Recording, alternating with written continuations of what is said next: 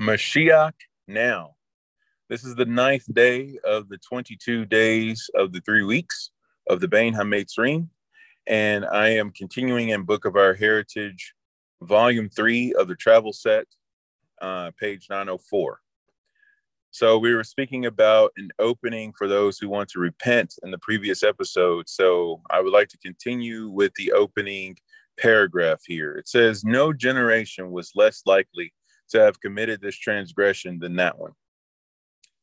For they were the most enlightened generation of all times, filled with the knowledge of God. Which, by the way, when you want to talk about faith, when you want to talk about religion, there's actually no Hebrew word for religion. The Hebrew word is actually da'at, which is actually the word for knowledge. So when you want to talk about your faith, when you want to talk about your knowledge, talk about your belief in God, and it all has to do with your knowledge of him. This is why there's a statement that is said that Jews, we don't believe in God, we know God.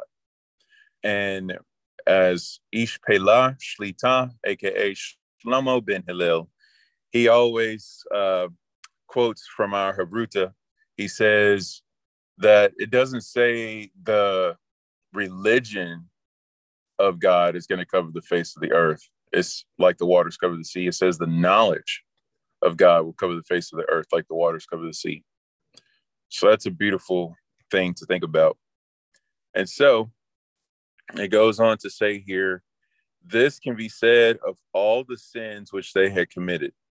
Sins such as the dispatch of the spies, the complaints against God, or the dispute of Korach and his faction.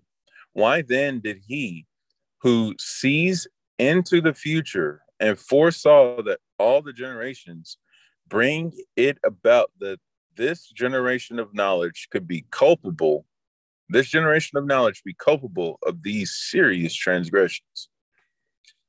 The answer is that it was done to teach the way of repentance to the multitudes. There is a verse in Psalm, in Tehillim, that says, I will teach transgressors your ways. It's in Tehillim 51, verse 13. I will teach transgressors your ways so that sinners will turn back to you.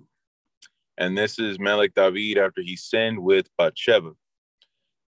So when we look at the whole aspect of teaching the way of repentance, this reminds me of the words of Rabbeinu Yeshua, aka Mashiach Yeshua.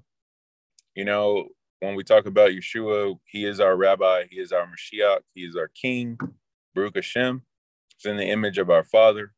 Everything that we think about him, that is directed towards Hashem. So it's never really that we turn our focus away from Hashem, per se, to focus on Mashiach. Because in order to truly focus on Mashiach, we have to see Hashem. So continuing with what he says, I am the way, the truth, and the life. And when we think about him saying that, the way is actually speaking about teshuvah, the way to return to God. And this is all wrapped up in the knowledge of Hashem, because he says, how can you ask me to show you the Father? If you've seen me, you have seen the Father. You know, so he doesn't speak his own words. He doesn't take his own actions. Everything that he does is by the word and the command of Hashem. So this next statement says, Yisrael had only now become a nation. From the very beginning, the Shekinah dwelled in their midst. The people ate bread provided by Shemayim and drank water from a spring. Shemayim is heaven. Drank water from a spring which flowed miraculously. By the way, according to Apples from the Orchard, the Shekinah is called well or spring. So shouts out to Shira Shlita for that information. So it goes on to say, they camped under their respective flags, enveloped by the clouds of glory, with Moshe and Aharon serving as their leaders.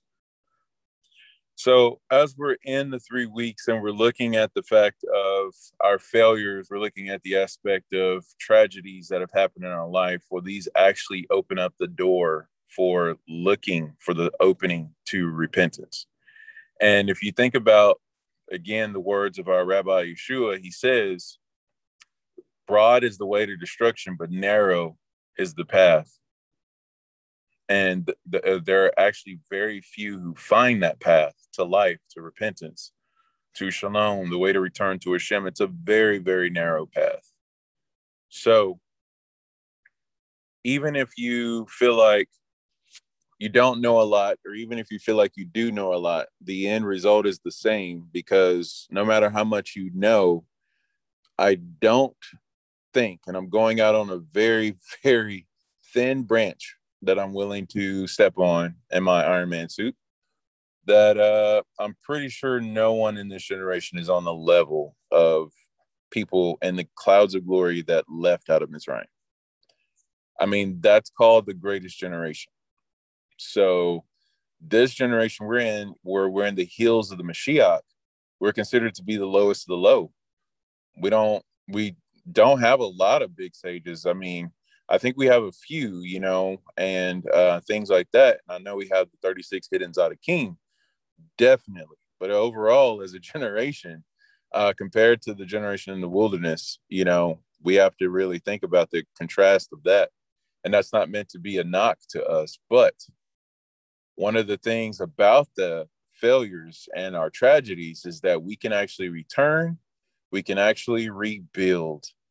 And this is the amazing process that we're in right now, that we literally have these 22 days to go from Aleph to Tav, or Tav to Aleph, if you want to switch it up, which is known as Atbash, the Hebrew alphabet reflected backwards. So you go from Aleph to Tav, and then draw a line right under that. And underneath the Tav, going back from left to right, you go Aleph to Tav.